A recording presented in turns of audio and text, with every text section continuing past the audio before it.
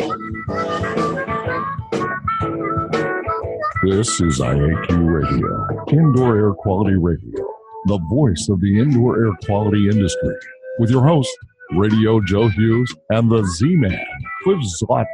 And now, Radio Joe Hughes. Good day and welcome to IAQ Radio Plus. We've got a great research to practice show for you today. We've got Dr. Rachel Adams on. We're going to talk about moisture measurement and mold.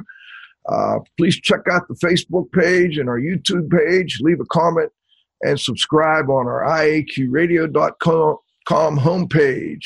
Before we get started, let's thank our platinum sponsor.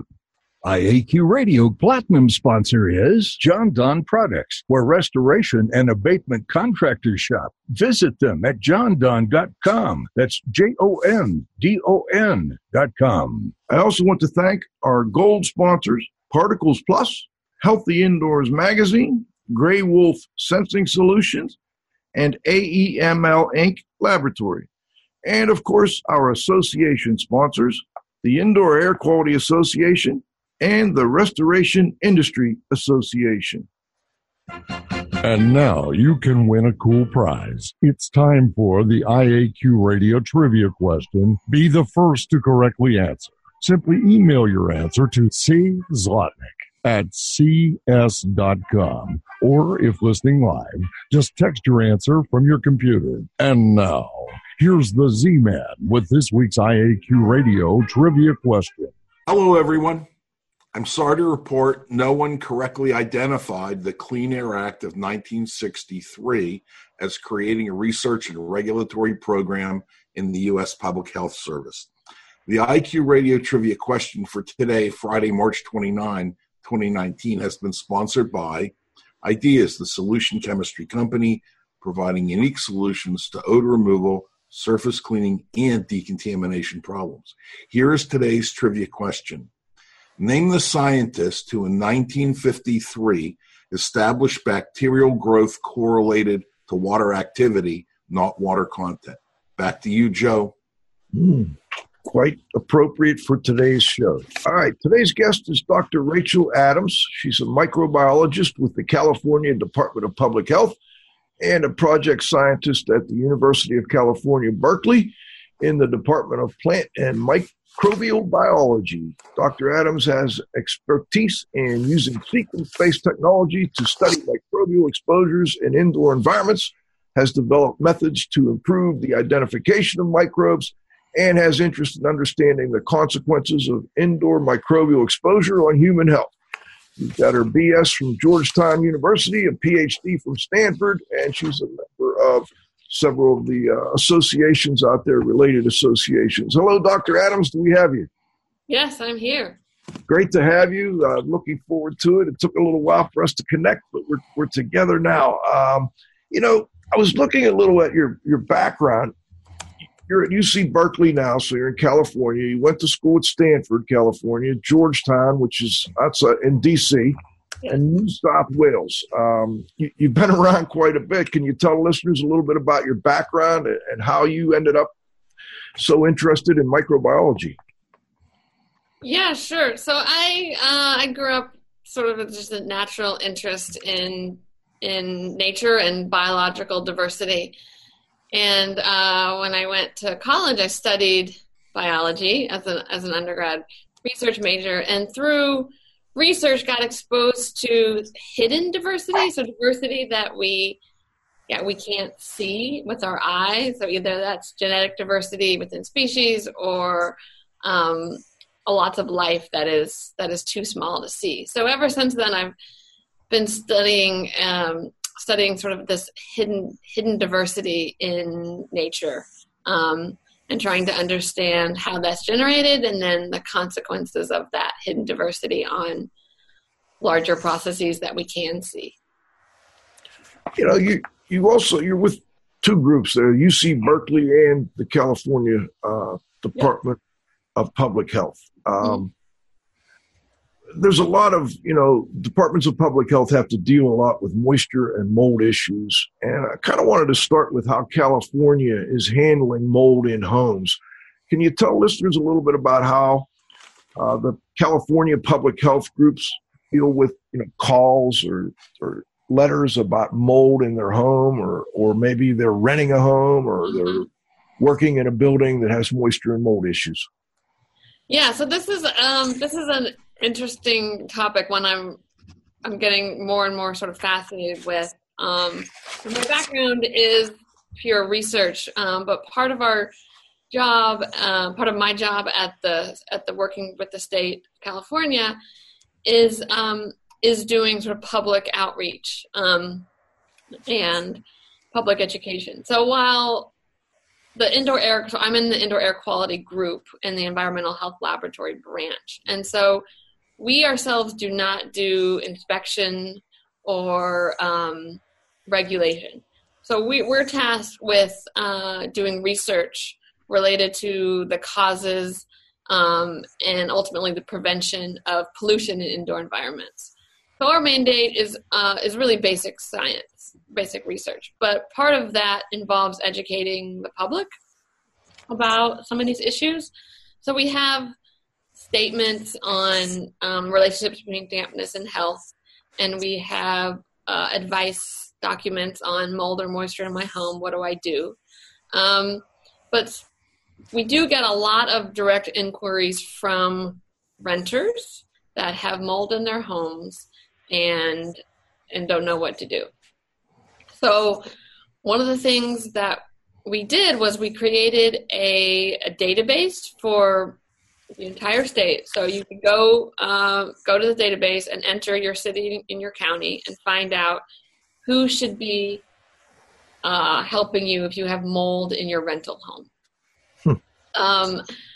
And there's a lot of sort of complications in that. So basically, the housing code was amended semi-recently to include mold as a factor that made a building substandard.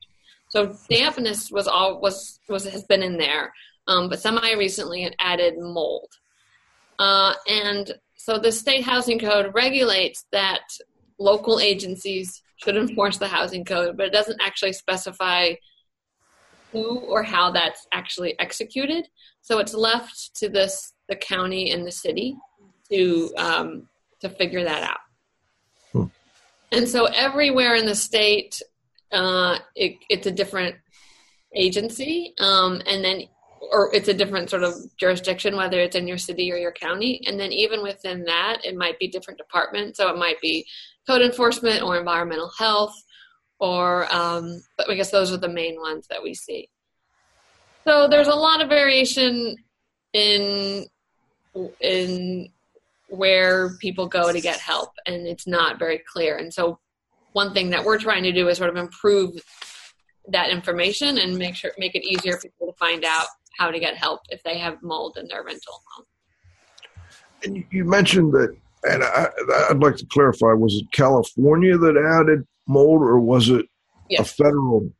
No, it was in the California Housing Code. It added mold as one of the factors. There's a list of 15 factors or something that make a unit or make a structure substandard.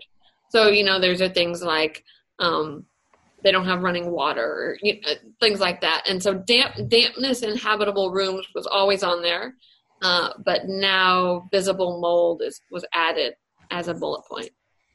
I see. All right, let's talk a little bit more about if a landlord doesn't want to obviously spend a bunch of money fixing the mold, is there recourse? Can code enforcement go out and then point to this California code and say, hey, you have to do X, Y, or Z?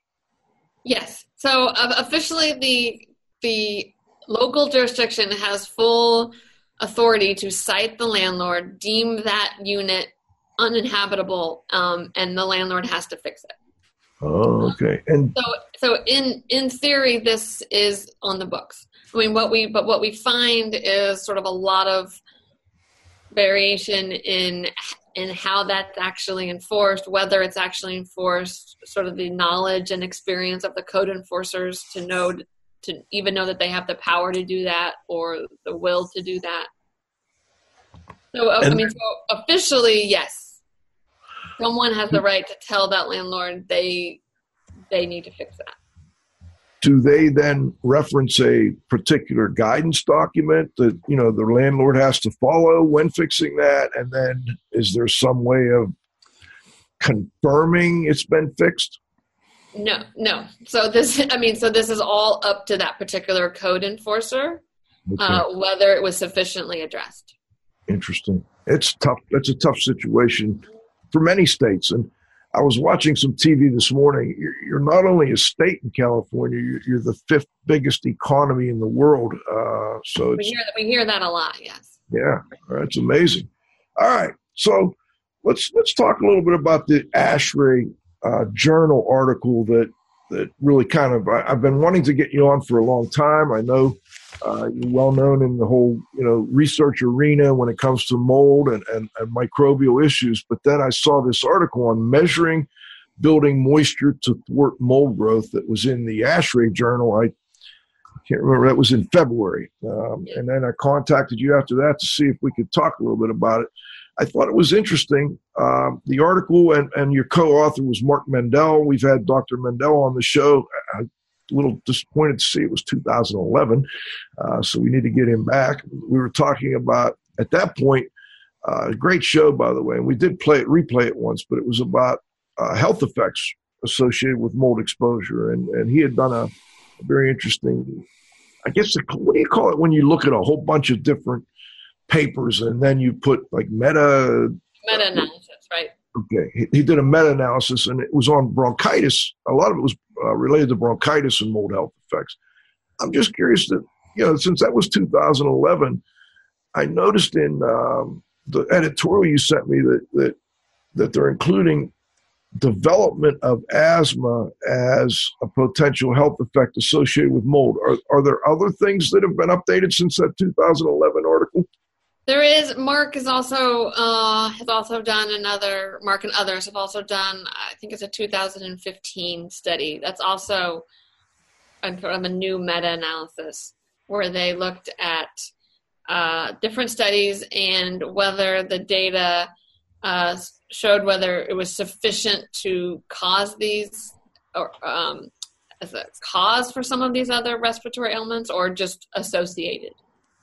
And so that 2015 study, what showed that it was, I believe this is right, that there was enough evidence to show that it actually exacerbated asthma and associated with new asthma. I would need to look, but okay. We can there is a new paper since the 2011 one. Okay, we'll definitely get that. I'm going to try hard to. After reading the editorial you wrote, I'd like to get both of you on. It's fascinating, and it's very related to what we call our research to practice series. We're trying to get practitioners the most current information on what researchers are finding with respect to these indoor air quality issues. And the one I read in the ASHRAE journal was about measuring building moisture.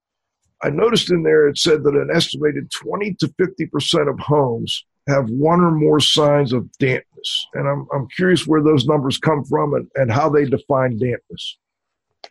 Yeah, so those papers numbers come from a series of studies. So 3 in particular, and these are all sort of a compilation of other studies. So the 3 papers are an Institute of Medicine paper that was looking at indoor air quality, and then there's a WHO report that also was looking at dampness and mold, and then there's a paper in indoor air by Maduri and Fisk, and these papers just looked at the available papers out there and tried to get sort of summary data about that. So the 20% is coming from the WHO and the Institute of Medicine estimate, and then the 50% is coming from the Maduri and Fisk paper.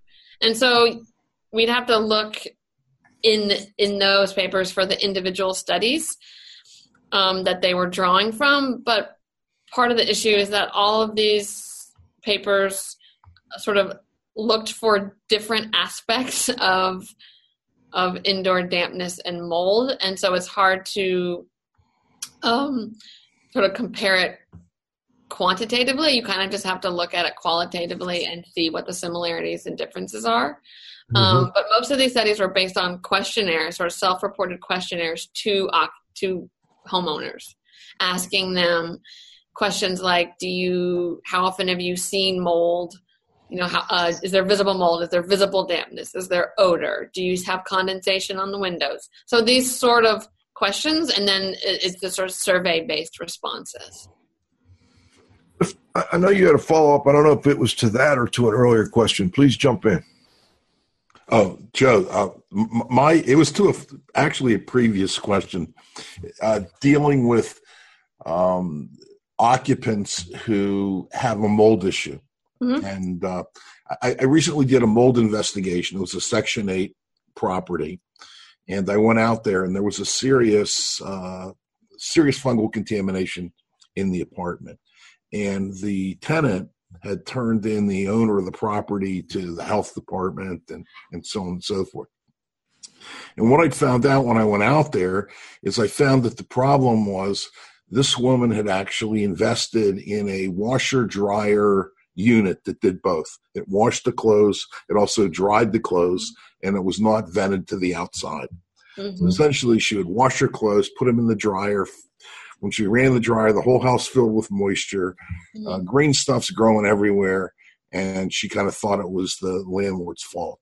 And I just wonder if you ever run into any situations where it's not the landlord's fault, it's in fact the occupant's fault, and what happens in those situations. Yeah, so we don't do inspection, so I can tell you what gets reported to us. So all that that would sort of fall to the code enforcer to recognize the ultimate source of the problem and then correct accordingly. So in that case, they would be telling the tenant that they need to vent and not necessarily citing the landlord. But I mean, in my experience, it's more often the other way where Understood. Landlords like to think it's the tenant's problem, that it's their fault, not something structural to the building. Understood. All right. Well, let's talk a little bit more about, we're talking about mold and moisture in homes and people's residences. 20 to 50% was the figure in the paper, that an estimated 20 to 50% have one or more signs of dampness. You also got into some pretty significant detail about measuring moisture, and that's what we kind of titled this show today: Research to Practice, Moisture Measurement, and Mold. And John put up a slide here that says microbiologists usually express, and I, of course, covered it up with my other, moisture requirements of a microorganism at a minimum of water activity, a measure of how much free water is in a material. So I'm just curious, within that paper, how many of the different papers or studies you looked at actually used water activity, and when did water activity become the go-to measurement? Well, I mean, water activity, the importance of water activity really grew out of the food industry movement. This realization that wasn't the water content of the food that was going to determine whether mold could grow. It was how much of that water was actually available to microorganisms to grow.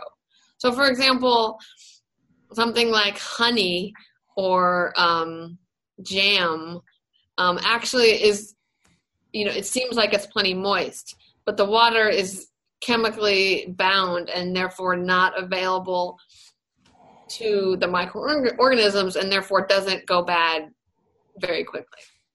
Wow, that's a fascinating example. I never thought of it that way. Okay.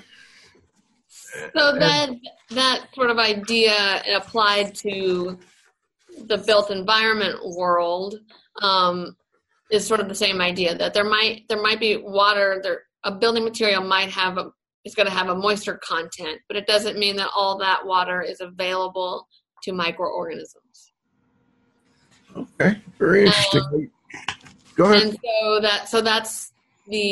so ultimately that's what we want to know is, can microorganisms grow? And so the ideal variable for that is water activity.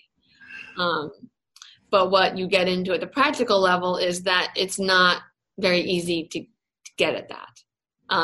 So when it's a food, when it's a small material like a food, they do have these countertop water activity measures where you put your food item in a cup, put it in this small tabletop device, and within seconds it gives you a water activity reading. But obviously you can't do that for your building material. Mm-hmm. So that's the disconnect there. And go ahead. Well, I was just going to ask, the ones for food, you said they pretty quickly. I mean, how quickly can you get that? It seems like the ones I've seen for buildings, it takes forever. Right. And we can talk about that because that's what we found. I've actually never used it, but my impression is that this thing is within seconds or minutes. Interesting. But other people who use it will be able to answer that better. Let's talk a little bit about moisture meters and how that's different from water activity. I know, John, we put some slides together from the article. I'm not sure what do you got up there? Joe, while he's doing that, 1953 was when the connection was made. And we're the smartest audience ever, right? These guys get these questions in seconds. And the guy named W.J. Scott established the correlation in 1953. So long time ago. And his research was based on food. Yes, he was looking for bacterial growth in food.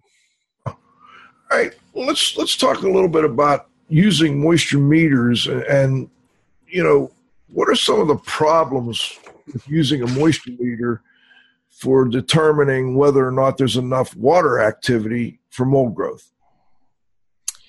Well, I mean, at the basic level, moisture meters are measuring some aspect of moisture content or moisture in the material. They're not necessarily measuring the water that's available for microbial growth at the surface. So those things are going to be related, but not necessarily in a straightforward way. So the reason, we can talk about this, but the issue is that at this point we can only say that any fungal growth in your home is associated with a health risk. So it's not dependent on the particular species or this particular type of fungus. It's just if you can see mold, there's an increased health risk, and we know that the more mold you see, the worse the risk is. But there's no scientific studies that show that certain molds are worse than others. So, for example, if you have 2 square foot of a particular species, you can ignore it, but you have 2 square foot of another fungal species, then you need to address it. Like that's not been established. So at this point, the fundamental aspect of a building that we care about is whether you're going to get any fungal growth or any sort of microbial growth. And the one variable that determines that is going to be water activity. So really focusing on how much water in a building that's available for growth is at this point sort of the fundamental question and the fundamental goal of inspecting homes for health. Joe, I think one point to build on what she said, you can have a building that's very, very dry, but you just happen to have a pinhole leak. And that pinhole leak that's wetting surfaces, you're going to have fungal growth on that wet surface, but you're not necessarily going to have significant fungal amplification anywhere else in the building except where it's wet. And all it takes is a little leak, and you can have problems in a dry building. Yeah, exactly. So. Well, but one of the issues for practitioners is trying to get, the tools that we have moisture meters, we have thermal imaging, we have, basic tools for measuring moisture. How well do they relate to water activity?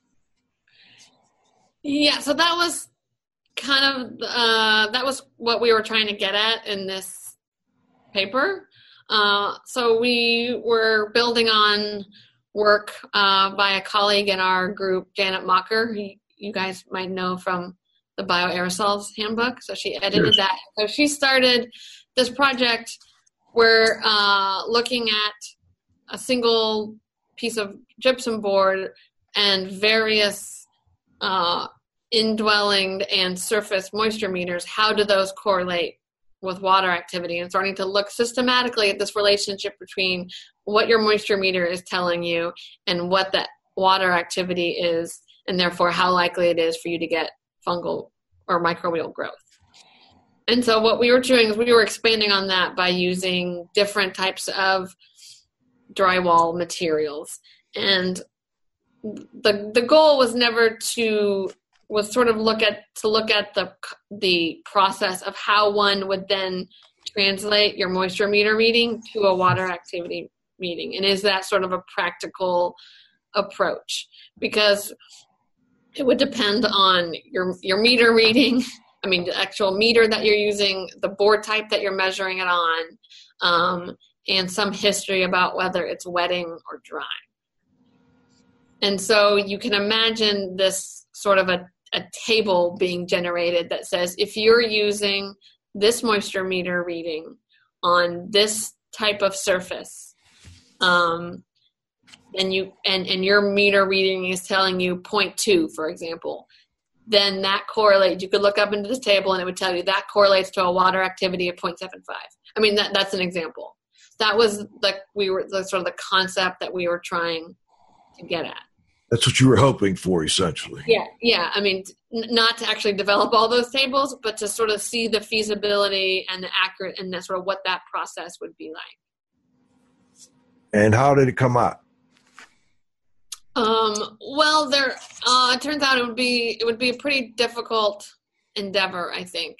So what you're showing is our data in the context of for given critical values of water activity. So we haven't talked about this, but there's debate about what water activity level should you maximally allow in a home, or what's sort of the threshold at which you can say this is safe, nothing is going to grow. And so people generally use something like between 0.75 and 0.85 as sort of the goal for what you're trying to get below to prevent microbial proliferation. So what this study was, or what this particular graph is showing, is for these critical values of AW, what were the moisture meter readings at these different levels? And we were specifically asking things like, do they sufficiently separate? So, for example, could the same moisture meter reading be applied to a water activity of 0.8 and 0.85? That's not discriminating between these two critical values, and therefore it may not be informative in that way. So we were trying to compare sort of the how practical it would be to actually glean AW information from these water activities, from these moisture meter readings for these critical AW values. So you took the same material. Four different materials. Okay, and then you looked at both the water activity as measured by. So we created the water activity levels. Okay. We had a glove box. So the glove box is basically just, a sealed chamber that is creates different conditions than what's outside it, and then there's gloves that go inside the chamber, so you can sort of manipulate what's going on inside. Okay. So it's like, people worked with Ebola. Imagine that, right? But we're like asbestos abatement workers. They put their hands in a glove bag. Okay. But in this case, we're not worried about stuff getting out. We're worried about the room RH getting in. So we sort of create this sealed space, create a particular water activity by changing the relative humidity of this sealed chamber and letting it equilibrate for a week to get to that particular water activity. Wow. Let the material in the box equilibrate for a week. Yes. Okay. So it's equilibrating for a week at this various ERHs at the various relative humidities, and then we sort of show that after a week it's equilibrated to that, so the material is the same relative humidity as the air. So we know the water activity of these different board types, and then we applied various moisture meters to it and recorded what those readings were. And that's what these data are showing, part of what these data are showing. So, for example, the one at the top left, the pin P, so we looked at pin and pinless moisture meter readings. But so, for example, this one at the low water activity level of 0.75, for the different board types, we were getting readings between, 14 and 16. And then as you went up to, a moisture water activity level of 18 or 19, we were getting readings of, 18 and above, something like that. I'm wondering, one of the things you said kind of struck me. So you would set up the relative humidity in the chamber, we'll call it a chamber for lack of a better term here, and then you put the material in there for a week. What was that based on? I mean, is it because there was other research that showed after a week that material would come into equilibrium relative humidity or would be at the water activity of the air? Yeah, I mean, so that was we don't know of any data that have specifically showed that. We just sort of did a practical consideration of long enough to equilibrate, but we did check. We did confirm that after a week, we had some board types that were not being manipulated by us, that were sitting in the corner, and that had permanent sort of indwelling meters. And so we could look at the moisture content and the AW of those meters and sort of confirm that they weren't changing, that they had sort of reached the ambient air relative humidity. I think that's interesting because, we oftentimes are in the field, we're kind of stuck with, last year, for instance, there was a high relative humidity, at least in my part of the country, for a long period of time. And it's always been something I wonder about, how long does it take before the materials that are exposed to a high relative humidity get into equilibrium with that, or, with that air relative humidity. And it looks like a week from what you've done is at least a good starting point. We could say that if it's been exposed to 80% relative humidity for a week, we can pretty much assume that that material will be at a water activity that would be about, 0.8? Yeah, I mean, I think it's a good starting point, but we would definitely want to do more experiments if that was the particular question. Just because I think a lot of the times we don't know if the material is lagging or the meter that we're using to measure the water is lagging. So those could both be happening, right? That the actual board is lagging in how much it's equilibrium, but then just how quickly whatever meter we're using to measure it is also lagging.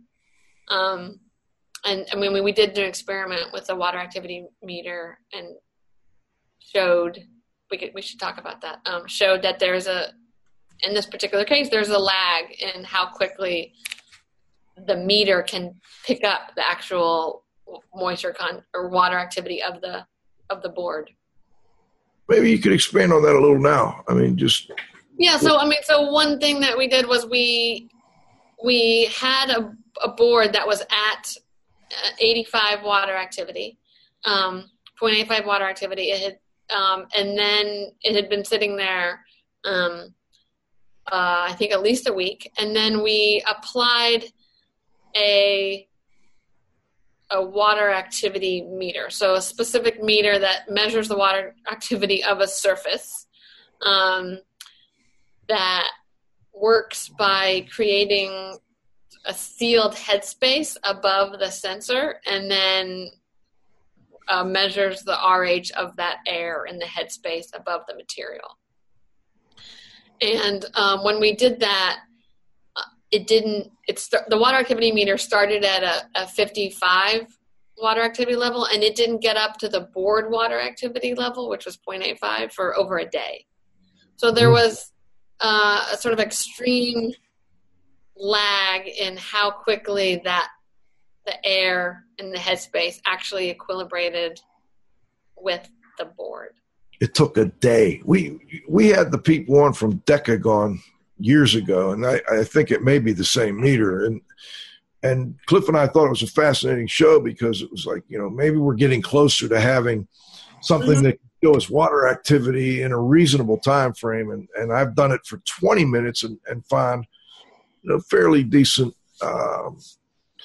Yeah, so you see, it instantly jumps. So you do see it start to rise the second you put it on this high water activity meter, but it doesn't get to the ultimate value that it should be at in our hands for 24 hours or over. Fascinating. Hey, we've got to stop and thank our sponsors. When we come back for the second half, I want to mention hysteresis, I think is the term.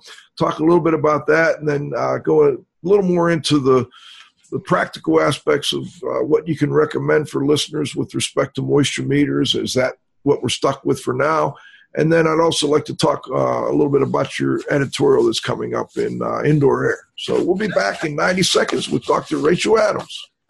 IAQ Radio Platinum sponsor is John Donn Products, where restoration and abatement contractors shop. Visit them at jondon.com. That's JONDON.com.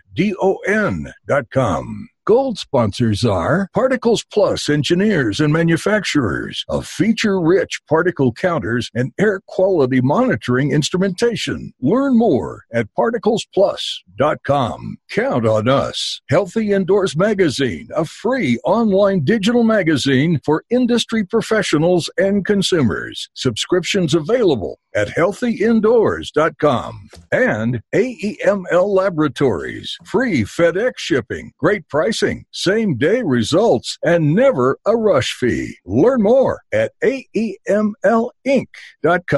Gray Wolf Sensing Solutions, who use advanced sensor software technology and embedded computers to provide superior environmental test instrumentation. Visit them at wolfsense.com. Association sponsors are the Indoor Air Quality Association, a multidisciplinary organization dedicated to promoting the exchange of indoor environmental information through education and research. Learn more at IAQA.org. And RIA, the Restoration Industry Association, the granddaddy of the restoration industry. Network with leaders. Learn more at restorationindustry.org. All right, we're back. Second half of our interview, Dr. Rachel Adams. John and I talked during the break. We're going to quickly put up a couple slides we put together to kind of summarize the article real good and pull it together. And then when we get to that hysteresis part, I want you to chime in on that. Go ahead, John. So the first thing was first of all, water activity usually expresses moisture requirements of water activity at which could grow. AW is a measure of how much free water. We did that. Go to the next one, John. Now, for example, Wallamia seebii, I hope I got that right, will grow at a relatively dry condition of 0.7, while Stachy will grow at a very wet 0.95, and below 0.65 to 0.70, few fungi can grow at all. I want to stop there, Dr. Adams, for just a moment. So below that 65% relative humidity or equilibrium relative humidity, which is approximately a 0.65 water activity, very few, if any, fungi will grow there. That's your area of expertise. Sure. I mean, I don't do studies where I'm looking at what's the minimum water activity at which fungi will grow, but the general sort of scientific understanding is that below that water activity level, fungi and microorganisms may persist, so it doesn't necessarily kill them to be in an environment that's below that water activity, but they're not thriving, proliferating, growing. That's the distinction. Now, what would the other? I'm just curious. I know I'm throwing this out without any preparation, but at what level would the volatile organic compounds that are the byproduct of that growth? Is there a water activity level they have to be at before they start to produce those? That's a good question, and that is a project that I am actually working on now. So I have a project with colleagues that's just been funded by the Alfred P. Sloan Foundation in their Chemistry of Indoor Environments program, where we're specifically looking at the microbial volatile organic compounds that in indoor building materials at various moisture content levels. So we should be able to answer that in a couple of years. I'd love to get you back for that, because I think that's an area that we don't look enough at, that the VOCs, they're highly irritating for people. And I just, I think of the old Leonard Skinner song, "Ooh, that smell," it's the smell of death, that those VOCs coming off. I find that in homes that have that odor, people have more health issues. And that's just, obviously there's no science behind that, but it's just my practitioner perspective. Let's go to the next one, John. Okay, one more. So different materials can have very different moisture contents.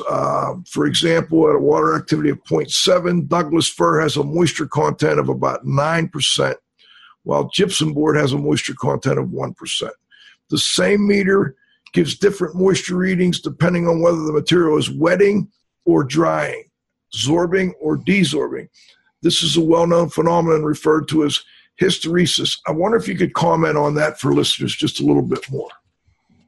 Sure. It's just this idea that the materials lag in how quickly they release moisture than the amount that they take it up.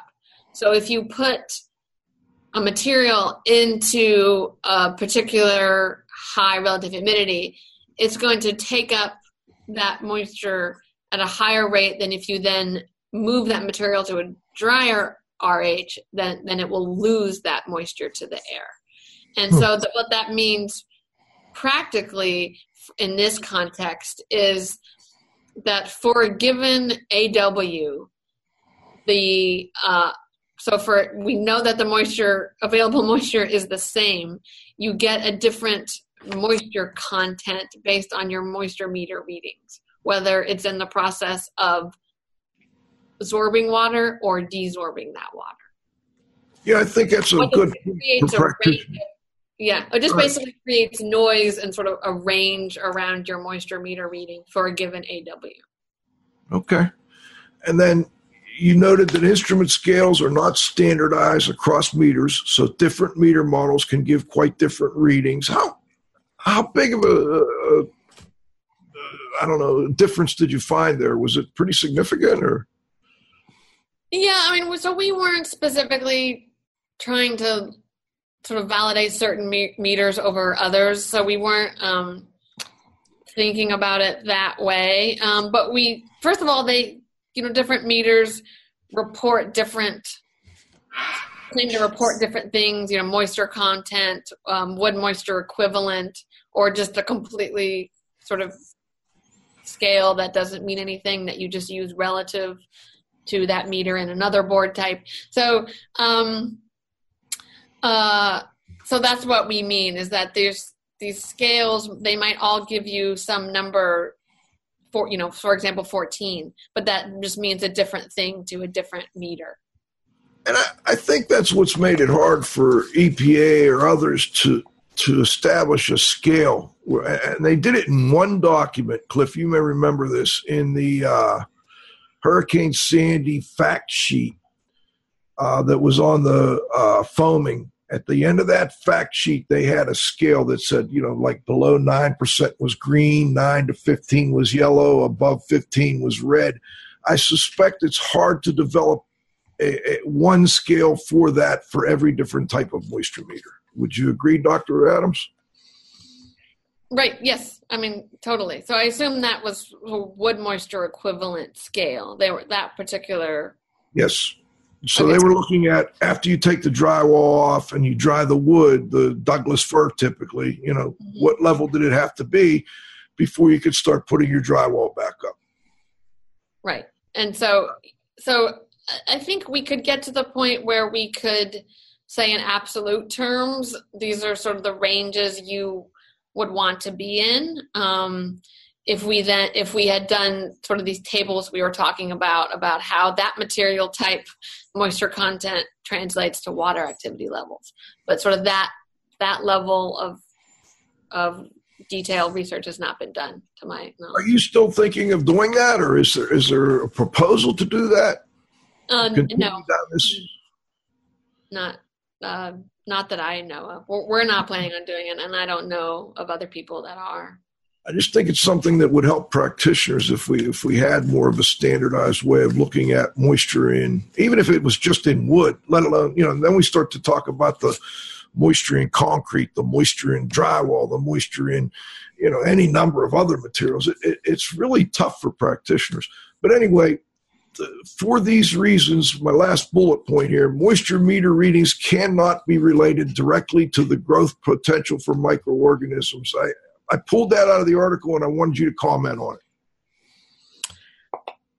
Yeah, I mean, it's sort of a firm statement saying that that a moisture meter reading is not necessarily going to be able to draw a firm line in the sand about whether that material is going to grow, is capable of growing microorganisms. Mm-hmm. That you need a lot of sort of other information than that pure moisture meter reading to say that. Fair enough. John, do we have another slide? Okay. You say in the article, we tried to bridge this gap by asking the question, could current tools be applied to estimate the water activity? So that's kind of what we were talking about in the first half of the show.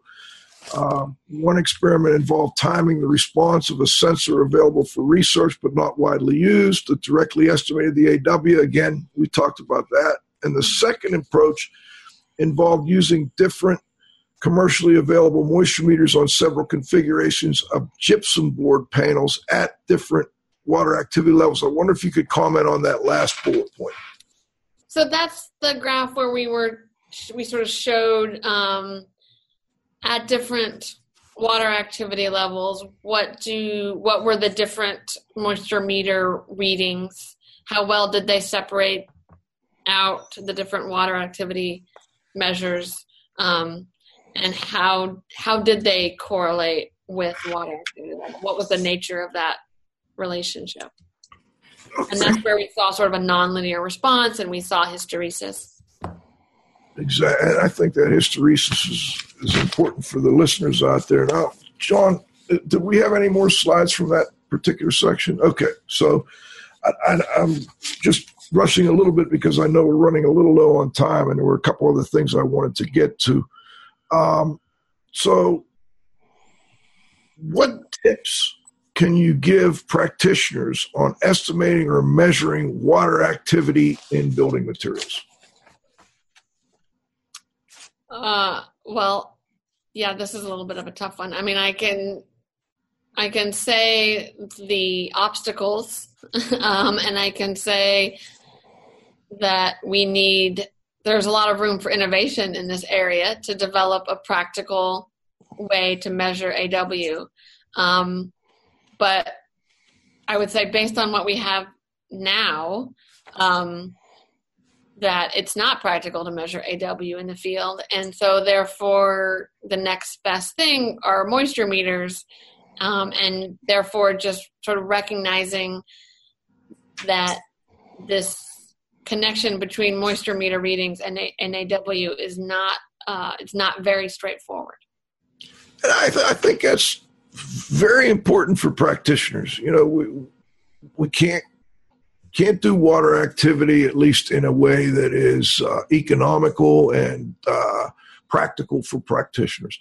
But we can use moisture meters, but we need to recognize and probably somehow in our reports note the problems with moisture meter readings and trying to convert those into water activity and the ability for mold to grow. Does that kind of make sense to you? Yeah. Okay. Hey, Joe, Joe, if I might, you know, to me, there seems to be a disconnect between using a moisture meter that measures moisture content and then trying to get a reading of what's going on at the surface of the material, because those pins are at different depths in the material and so on and so forth. You know, one thing that I can tell you that practitioners can do, and again, I'm not sure exactly how accurate it is or it isn't, but one thing practitioners can do is use a different type of meter. They can use a digital hygrometer. They can take the meter, they can place on the surface that they want to measure water activity in. They can cover it with plastic. They can put tape on it. And those meters quickly react. It doesn't take them hours to react. They're going to react within seconds, and they're going to give you a reading of what's happening in that micro environment. And what's been done in the industry is to take that reading, that humidity reading, and move 2 decimal places over to the left. So essentially, if you got a reading of 80 and you move the decimal point 2 places over, that gives you a reading of 0.8. And again, I'm not sure where it came from. I can tell you that it's used in the restoration industry. It's been used there for years. It's in some restoration literature. I have not seen it in scientific literature. However, I figure a scientist somewhere figured this out and told us, because I think we weren't aware of water activity before, weren't aware of how to measure it. So I think somewhere it's based on science. And that's the one thing that I might suggest to you in terms of future research, is not use try to get I think there's more of a correlation between relative humidity and measuring what's going on in the air and water activity than there is between the moisture content of the material and water activity. Okay, so the relationship between how quickly sort of these materials actually respond to the RH in the air, and sort of how that then translates to risk for microbial growth? I think in terms of risk, but also what's going on or what's not going on. And I think what happens is, are you going up or down? Well, the point is, we can have a dry building, and we can go in the building and use all sorts of moisture meters and not find anything. But if we had an area where there was a slow drip, and you can measure the water activity of just that area, with the meter, and number one, prove that it would be prone to microbial growth, or number two, if you had microbial growth, you can have an answer for why you have it, because the water activity is high in that particular area. But these meters are you can buy them inexpensively and they probably start at maybe $20 or $30 and, then go up into the thousands, but they're pretty accurate. So it's just a temperature relative humidity meter. Right. And they're it sounds like it's the same concept of what is currently in use. It's just the head space is a lot smaller, so it's going to equilibrate much quicker. I'm not sure how big would the head space be in the meter that you were using in your studies. I mean, how many cubic feet? Or no, it was. I'm trying to remember. It was something like on the order of 2 to 4 cubic centimeters. Right. So this is going to be larger than that, but it's going to be relatively small. This is going to be, you go to the area that you want to test, and I suspect it has to be somewhat bigger than the meter, or the meter is going to be hanging out on both edges, and we just cover it with plastic and tape it on. So we create a small enclosed head space or enclosed space, and the meters react very, very quickly, so you can get a good idea. And typically, I know, when I've trained people and shown them this particular technique where we would take out, a piece of drywall, and by the time you passed it around a room, it might take 4 or 5 minutes or something like that before everyone had an opportunity to see it. But the thing will, it'll reach equilibrium, and it's going to give you a meter. It's going to get to where it doesn't change. Okay. Yeah, that was what we found is, what the meter we were using, when you put it on the surface, it instantly jumped. So it instantly, but it didn't get to what it was ultimately going to get to for 24 hours. Right. This looks similar to the meter you were using here? Yes, that's it. It attaches to this decagon. I don't know what they're called nowadays, but, it attaches to a sensor, and then that's how the data is recorded, right?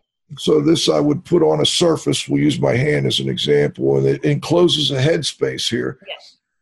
Are you aware of any improvements they're trying to make to this? So that the one I have, in my experience, it takes about 20 minutes before you get something fairly stable. And you said it could be up to a day, right? Right. I don't know of if that group is working on it. I know some academics have talked about trying to, what I'm saying, to sort of reduce that headspace so it would go faster.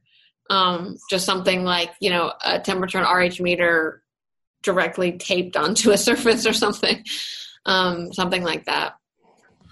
We're running low on time. I want to jump to the microbiome for just a moment.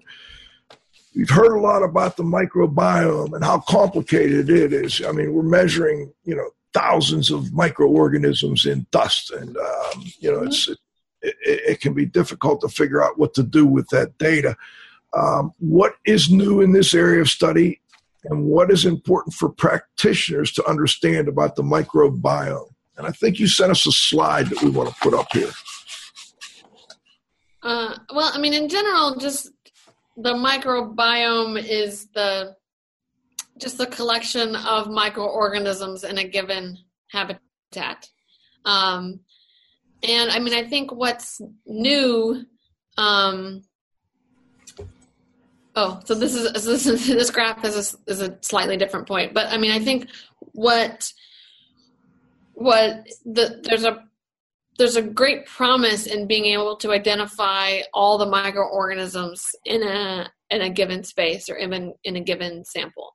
And so we as sort of scientists are trying to figure out what is the signal that in this broad community of microorganisms. What are the particular organisms we care about, and what are the important players? So we're basically trying to find the signal in the noise at this point. And so right now there's great promise in terms of using microbiome-based assays to diagnose health problems or building conditions, but it's still in development. And if we can jump to this graphic we have up, I'll leave that up here, John. This kind of compares, I think, different types of measurements or observations, and I think it relates them to health effects, if I'm not, if I understand.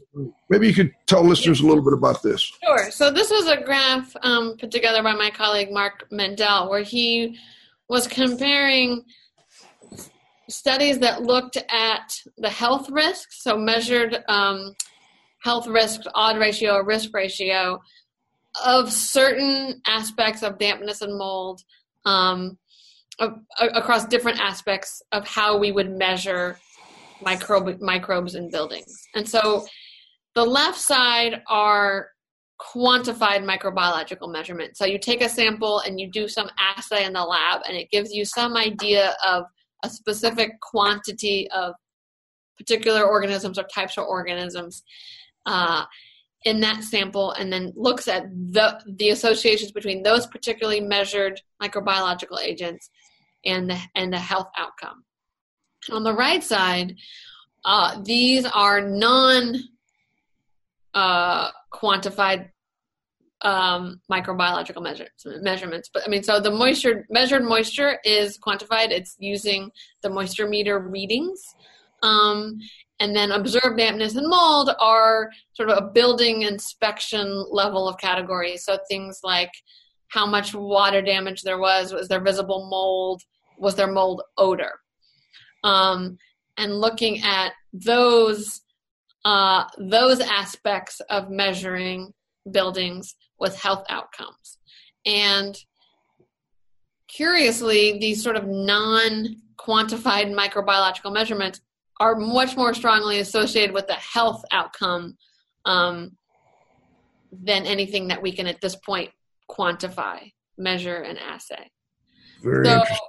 Yeah, so it's this idea that, going into a building and doing a really thorough survey is going to be able to more strongly predict a health outcome than any sample you could take in that home.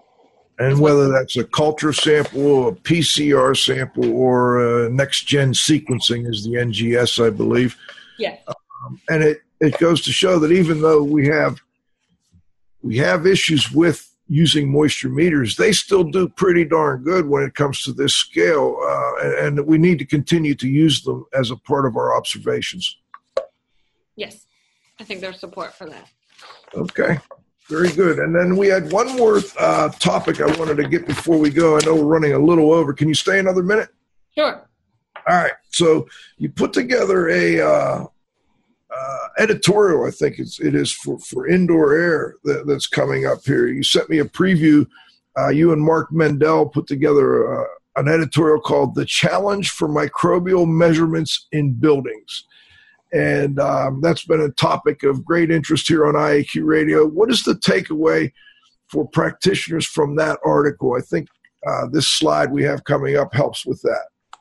Yeah, so the figure that we just talked about, that was in that editorial. And it's sort of highlighting the obstacle that quantified microbiological measurements have, because right now they're lagging behind the building inspection and associations with health. Okay. And I noticed the spore traps aren't on there. I'm curious if you could comment on that. Yeah, or slit impact or whatever you want to call them. We should talk about, because there are very few academic studies that have systematically used spore traps to diagnose building as being water damaged. We are having a hard time finding peer-reviewed academic papers using that technique. Interesting. And before we go, any other comments on that editorial that you put together for indoor air, and when will that be in indoor air? That's coming out online in June. Okay, great. Great. All right. Well, I know we're running a little over here, but I wanted to give you the last shot. And Cliff, any final thoughts or comments? I'm good, Joe. Thank you. Dr. Adams, before we go, is there any final thoughts that you'd like to tell listeners? Anything we missed or anything you'd like to add? No, I mean, I can just say that I would like to hone into code enforcers that when they see mold, think moisture, and to fix the underlying moisture problem. And I want to make sure that we put the offer out now that we get you back, and maybe we could get Mark Mendel and talk a little bit about that upcoming editorial and a little bit more about the comparison between different types of instruments that people are using in the field, more on research to practice. I really enjoy these research to practice shows. So thanks for joining us. Thanks for having me. All right, this is Radio Joe Hughes saying thanks to this week's guest, Dr. Rachel Adams, to my co-host, the Z-Man, Cliff Zlotnick. At the controls, John, you got to have faith. Most importantly, our loyal listeners will be back next Friday. We're working on a restoration show. I don't quite have it finalized yet, but we'll be back next Friday noon live with the next episode of IAQ Radio Plus. For IAQ Radio, I'm Spike Reel saying thanks for listening.